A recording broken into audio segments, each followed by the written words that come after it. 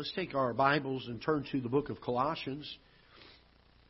We are almost through the entire Bible. Can you believe that? We started a while back in doing Old Testament survey, and then back around January or so, we started into New Testament survey, and just not going verse by verse through each of these books, but trying to give a little bit of its background, its history, its context.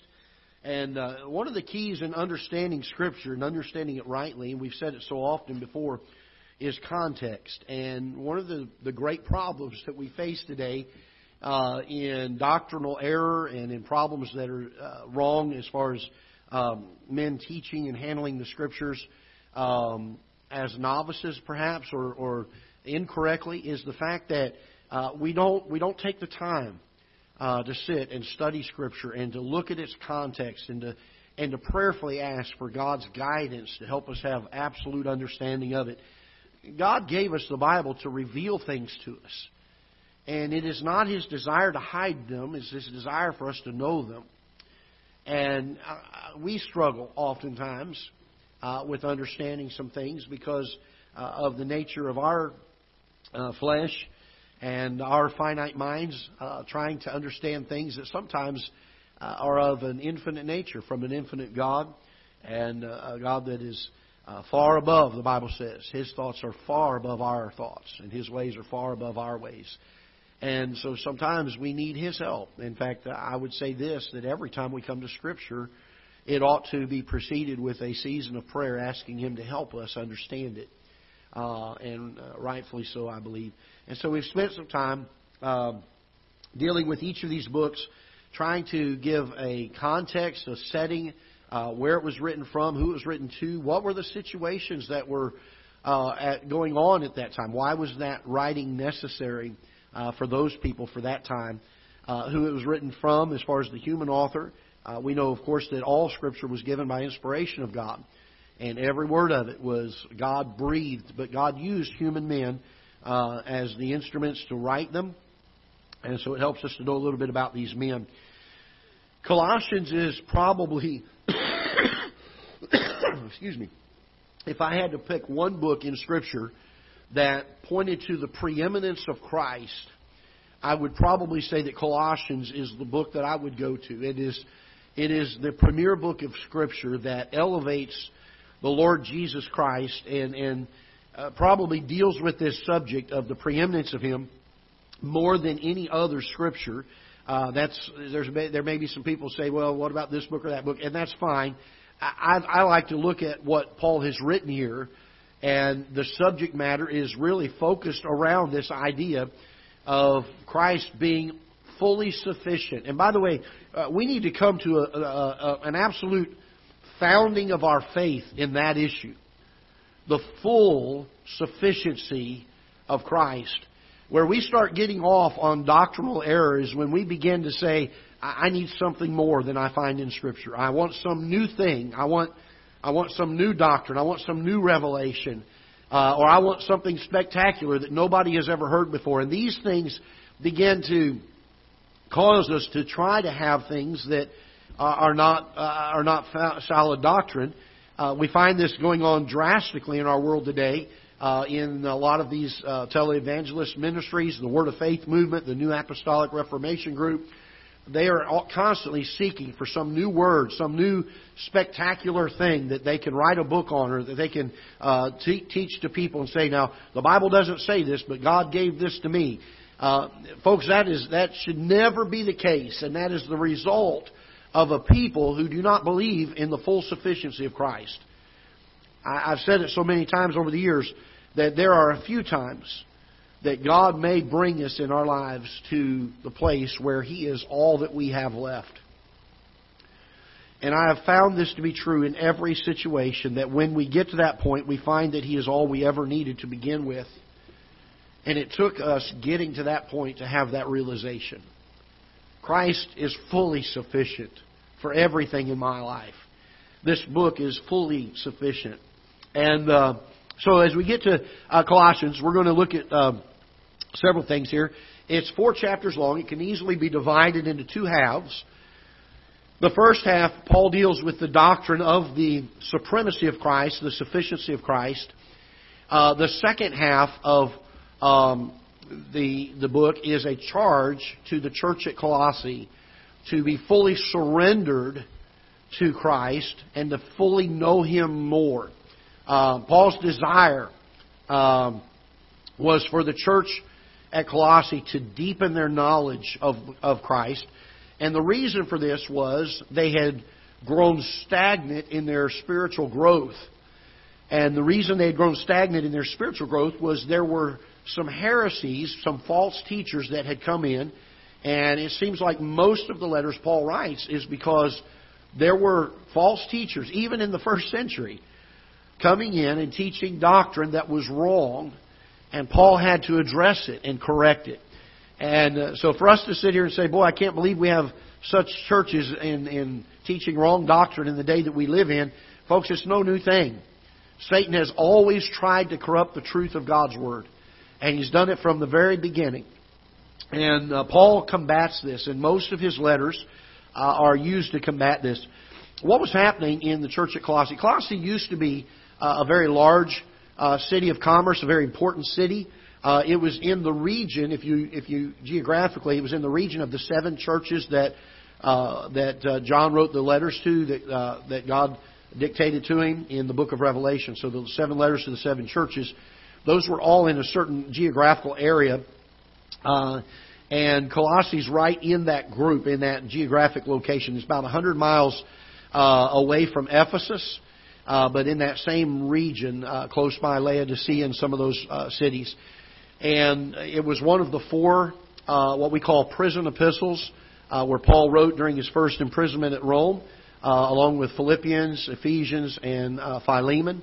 And so we have 4 Paul's epistles, including Colossians, that were written while he was in prison. But Colossae used to be a very important city, a very big city. It was given to idolatry, of course. It was a Gentile country and nation and city, and it was given to idolatry for many, many years. And by the time Paul comes on the scene, the city had diminished. It had gone down and declined. And it was fairly a minor city at this point. At the time of Paul's writing, it was not a real important city. Some other cities had risen up and kind of taken its place. Colossae is the only church that Paul never visits. It was started by Epaphras, and Epaphras was a young man that more than likely Paul led to the Lord in his 3rd missionary journey. He went to Ephesus and was there. He had about a 3-year missionary journey there and was at Ephesus the majority of that time. He was there for a long period of time and had led Epaphras to the Lord. Epaphras then takes the message of the gospel and he plants other churches, and Colossae is one of those churches. And so Paul writes to the church at Colossae to try to help them with some doctrinal error that is coming in. And there were 4 things that specifically they were trying to mix with the truth of the gospel. And by the way, we always get in trouble when we try to bring things that are outside of Scripture into the church house and mix it with what the Bible says. It will always be a problem. And so they were trying to bring in Greek philosophy and logic and reasoning to some questions that they had about some doctrines. They were babes in Christ at this point. Paul's desire is for them to deepen their knowledge of the Lord Jesus Christ, to grow in their grace and the knowledge of the Lord Jesus Christ. And they were being led astray by the philosophy of men. And the Greeks were really strong in that area of philosophers. They were following after some of the Greek philosophers and trying to incorporate some of their reasoning on religious matters, along with trying to stay true to the gospel message. And so they have some false teachers coming in, rationalizing some things and justifying some things that were contrary to what God wanted them to do. The other thing was they had Jewish tradition that they were trying to keep mixed in. So a lot of the Old Testament practices, the legalism that was there by the Judaizers that would say you still have to be doing all the sacrifices, you still have to be doing all of the temple worship. They were trying to bring that bondage to the church and say you have to continue to do these things in order to be right with the Lord, in order be a right church. But one of the most damaging things, I think, at the Church of Colossae was they also tried to bring in Oriental mysticism. And it was part of this occult type thing, the powers of darkness. And Paul addresses this in this book because there was such an issue with this. And by the way, I've spent some time in the last year. We did a whole series, a number of weeks, and if you weren't here for it, on the Word of Faith movement and its deceptiveness and the things that they're doing that are so anti-God and anti-Bible. And we do it as a warning because I've seen so many of folks that come from good, solid Baptist churches. And because we're not grounded in our doctrine, oftentimes the people that fill the churches of this, the Word of Faith mega churches are proselytes from the Baptist churches because they don't know their doctrine well. And they begin to follow after things that are exciting to them. There's an entertainment factor that's involved. There's the spectacular, and it appeals to the flesh. And I will say this. You say, well, how do you counter that? We should never try to counter that or compete with it. What should happen is the power of God ought to fall on a church and fill a church to where God is doing a work in the hearts of people. And I'll tell you, there is no substitute for that. There's not enough entertainment the world has to offer that would draw a man from a place where God is doing a work, where His power is doing something to stir the hearts of people. And so we need to be praying, Lord, not give us a better praise team or give us a better preacher that's more athletic or has more hair or has a better charisma about him. We need to pray, Lord, send Your Holy Spirit's power on this place. Let His presence be felt very strongly here. Let God be doing something here. We need to be praying for those things. And there's no doubt that when we come together as a church, that God comes with us. We are His temple. But longing to see Him move with unfettered power. And by that I simply mean this. When God doesn't move in power, oftentimes it's because we have quenched Him. It's because of something that we have in our lives that are prohibiting Him from doing the things He longs to do in a church. And folks, we've gotten to the place where our churches have become dead, not because we haven't had enough entertainment value, but because we've lacked the power of God resting upon it. And because of that, a counterfeit group have come in and tried to bring something spectacular, something appealing to the flesh, and it's drawn people away.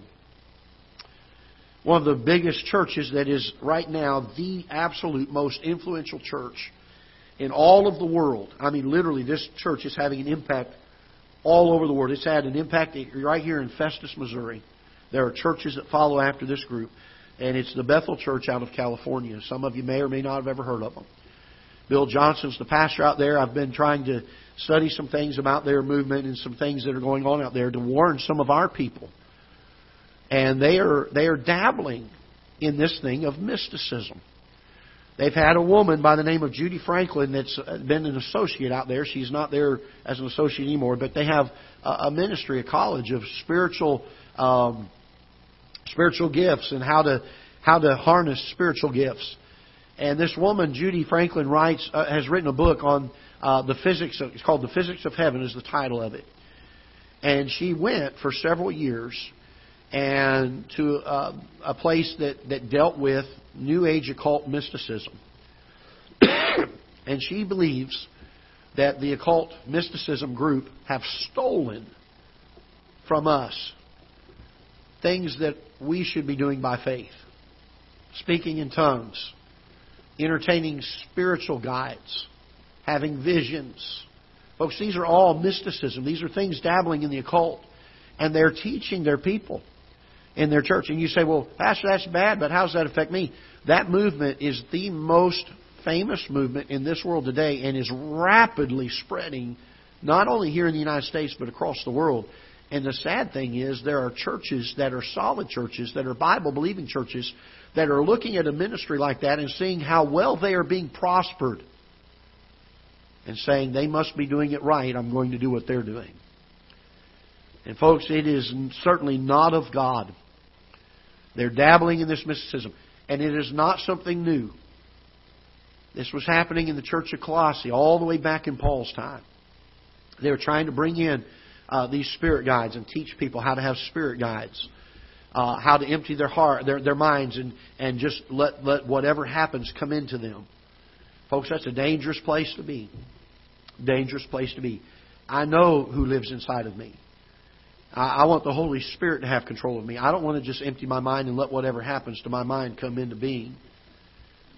I don't want to sit here and call some spirit guide by name and try to get some spirit guide to give me some vision. I don't need more than what Christ offers me, because He is fully sufficient. And these folks are seeking these new things. And this is what Paul is addressing in the church at Colossae. They deal with this idea of this extreme and severe self-deprivation. They just go over and above trying to deprave the body of things, thinking that it draws them closer to God and gives them greater holiness. We see a lot of that being taught. Back in the times of the Dark Ages, the Roman Catholic Church did a lot of this about trying to bring the body. I mean, they would have people put hooks, flesh hooks, in their garments and cause it to rip the flesh and to do things to deny things to the body. And they believed that by doing that, it brought them closer to Christ. And these were things that were being taught, these four main areas of heresy that were being taught by false teachers in the church at Colossae. And so Paul says, look, it's the problem with all of these is you do not understand the full sufficiency of Christ. You don't understand His preeminence in the church. And so he begins in the first two chapters dealing with this. So let's look at several of these, and we're going to try to go through as quickly as we can. I've got several scriptures to look at today, so keep your Bibles handy. Let's start in chapter number 1, and we'll begin. Excuse me. We're going to begin. Let's start in verse number 12. Giving thanks unto the Father, which hath made us meet. Now that's not M-E-A-T, but M-E-E-T. We don't use that. It's an older English word. We don't use that in common language much anymore. A few people do. But the word meet here means suitable. Suitable. All right? So when we come across that word, if you don't know what that means, that's what it deals with. That it is meet. It's complementary to it. Helps complete, if you will. These types of ideas are around this word. Giving thanks unto the Father, which hath made us meet. He's made us suitable. He's made us proper. We are now capable of to be partakers of the inheritance of the saints in light. How did He do that? He did that by the redemption of us, by the shed blood of His own Son, by saving us from our sin. He's made us suitable for these things. He's made us meet to be partakers of the inheritance of the saints in light, who hath delivered us from the power of darkness and hath translated us into the kingdom of His dear Son. So knowing what they were battling now in the church, when we read something like this verse, we understand why Paul is starting to address this. He says, who hath delivered us? Who did it? The Lord Jesus Christ. He's the one that delivered us from the power of darkness. This occult mysticism that's going on in the church. Christ has delivered you from that, is what He's saying. And hath translated us into the kingdom of His dear Son, in whom we have redemption through His blood, even the forgiveness of sin, who is the image of the invisible God, the firstborn of every creature. For by Him were all things created that are in heaven and that are in earth, visible and invisible, whether they be thrones or dominions or principalities or powers. All things were created by Him and, what are the next two words here? For Him. And He is before most things. Is that what your King James Bible says? No, mine either. What does it say? It says He is before what? All things. And by Him all things consist. Not only did He create everything, have you realized this? That every moment that we have, every second that ticks by, God is also sustaining that which He created. He's holding it all together. And there's going to come a day where He's going to take His hand off of it. And the Bible says it's going to all melt with the fervent heat. And I'm going to tell you right now, we need to understand God is preeminent in creation. He made us. He continues to sustain His creation. And the Bible tells us this in verse number 18. Not only is He preeminent in creation, but the Bible says, and He is the head of the body, the church, who is the beginning, the firstborn from the dead, that in all things. How many? All things. I was talking to Brother Cedric yesterday. And you know what the word all means in Greek? All. It means everything. It's all there. There's no better word to be used here. It's almost like God has preserved without error every word that He intended in this book, isn't it? Isn't that amazing? That in all things He might have the what? The preeminence. He is preeminent in creation. Can I tell you this? He is preeminent in our lives and in the church. He's above all. Everything that exists by Him and for Him. Paul is establishing right at the get-go these things that were error that we're going to look at in chapter 2 in just a moment. These things that were error that were creeping into the church. Paul is, he doesn't beat around the bush. He gets right to the point, doesn't he? He starts off right away in chapter 1. Christ has delivered you from the power of darkness. What are you doing messing around with it again? You shouldn't have any business. Christians shouldn't have any business doing those things.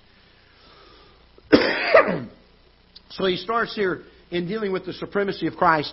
He speaks in verses 15 to 18, chapter 1, of His supremacy in creation. He speaks in 19, as we read down in verse number 19, for it pleased the Father that in Him should all fullness dwell. Now, let me just say this. There's a teaching going around, and it's beginning to gain some traction in good churches. Because there have been some doctrinal false teachers out here that have taught that when Christ came to this earth, He was no longer God. And He became only all man. Can I tell you this? Our Bible teaches that while He was all man, He still retained His godness. The Bible says that in Him dwelt all the fullness of the Godhead bodily. That means in His earthly body, He was still all God, even though He was all man. It's very important we understand this. Brother Wayne, would you mind poking your head out front and just checking? There's some things going on out there. I'm not sure if it's people coming to church or something's going on. I've seen 2 or 3 people kind of run by and check by. I apologize for interrupting, but it just seemed kind of odd. I don't normally see that type of thing. But anyway, so we need to understand these things. And so he deals with this in verse 19. And verse 20, he says, and having made peace through the blood of His cross, by Him to reconcile all things unto Himself. By Him, I say, whether they be things in earth or things in heaven. The full sufficiency of Christ. He's reconciled all things. And you that were sometimes alienated and enemies in your mind by wicked works, yet now hath He reconciled. Isn't that wonderful? Isn't that wonderful? In the body of His flesh through death, to present you holy and unblameable and unreprovable in His sight. If ye continue in the faith, grounded and settled, and be not moved away from the hope of the gospel which ye have heard, and that which was preached to every creature which is under heaven, whereof I, Paul, am a minister, who now rejoice in my sufferings for you, and fill up that which is behind of the afflictions of Christ in my flesh, for His body's sake, which is the church. He speaks here of the full sufficiency of Christ, what Christ has done by redeeming us. Oh, what a wonderful truth. What a wonderful truth. And so he speaks of the supremacy of Christ and the work of redemption. Very foundational. Because he's finishing up here by establishing the supremacy of Christ, the preeminence of Christ. And now he moves into, let's start in verse 28. He's going to move into chapter 2, but we're going to get a running start into it, if you will. In fact, let's go back to verse number 25. We'll just continue where we left off reading and move into chapter 2. I think it'll be good. Whereof I am made a minister according to the dispensation of God, which is given to me for you to fulfill the word of God, even the mystery which hath been hid from ages and from generations, but now is made manifest to His saints, And that's the mystery of the gospel, the Lord Jesus Christ, to whom God would make known what is the riches of the glory of this mystery among the Gentiles, which is Christ in you, the hope of glory. He's the one that gives the Christian hope.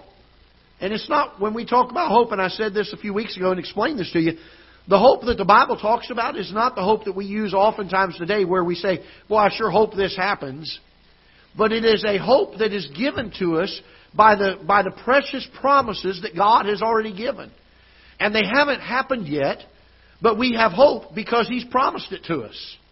I gave the illustration a few weeks ago. My mom's car died, and she was struggling. Boy, she was struggling. She was fretting and wondering how in the world she was going to get a car. And I called her one night after I had already gotten her a car. But she didn't know it yet. I was going to surprise her with it. And I had gotten her a car, and I called her up one night, and she said she was just, she's sobbing on the other end of the phone. I thought she was going to have another stroke or a heart attack. And I said, "Mom, it'll be okay. You just need to trust the Lord." You know how we do, trying to get her to calm down.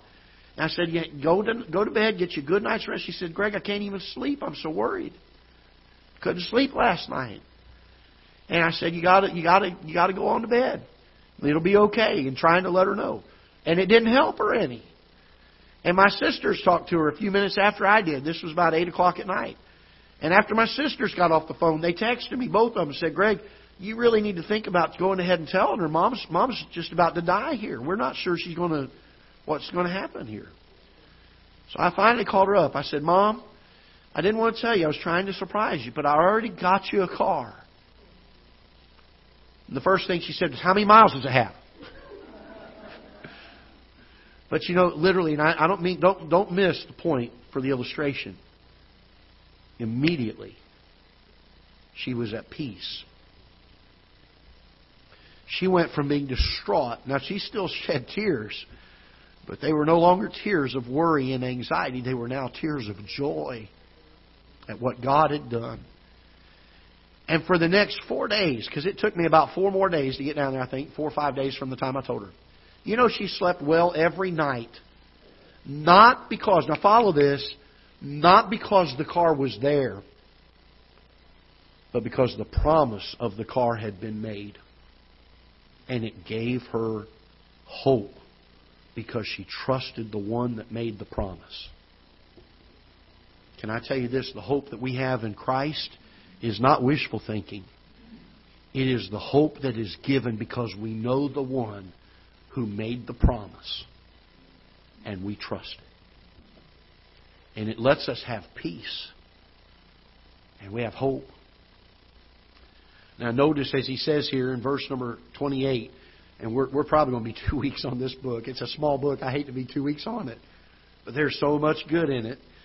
"Whom we preach, warning every man and teaching every man in all wisdom, that we may present every man perfect in Christ Jesus, whereunto I also labor, striving according to His working, which worketh in me mightily. For I would that ye knew what great conflict I have for you and for them at Laodicea, and for as many as have not seen my face in the flesh." So this is how we know that Paul has not seen the church at Colossae, and there's no record in Scripture that we have that he ever goes there. But the Bible says this, "that their hearts might be comforted, knit together in love, unto all riches of the full assurance of understanding, to the acknowledgement of the mystery of God and of the Father and of Christ, in whom are hid all the treasures of wisdom and knowledge. And this I say, lest any man should" what? "Beguile you with enticing words." There was the Greek philosophers that were coming on the scene. "For though I be absent in the flesh, yet am I with you in the Spirit, joying and beholding your order, and the steadfastness of your faith in Christ. And as ye have therefore received Christ Jesus the Lord, so walk ye in Him." And you see, by knowing what the church at Colossae was battling, how this so applies to them. All of a sudden, as we read these verses, they jump off the page to us. Boy, Paul is addressing those issues one at a time. He says this in verse 8, "Beware lest any man spoil you through" what? "Philosophy and vain deceit." There it is. He's telling them, beware.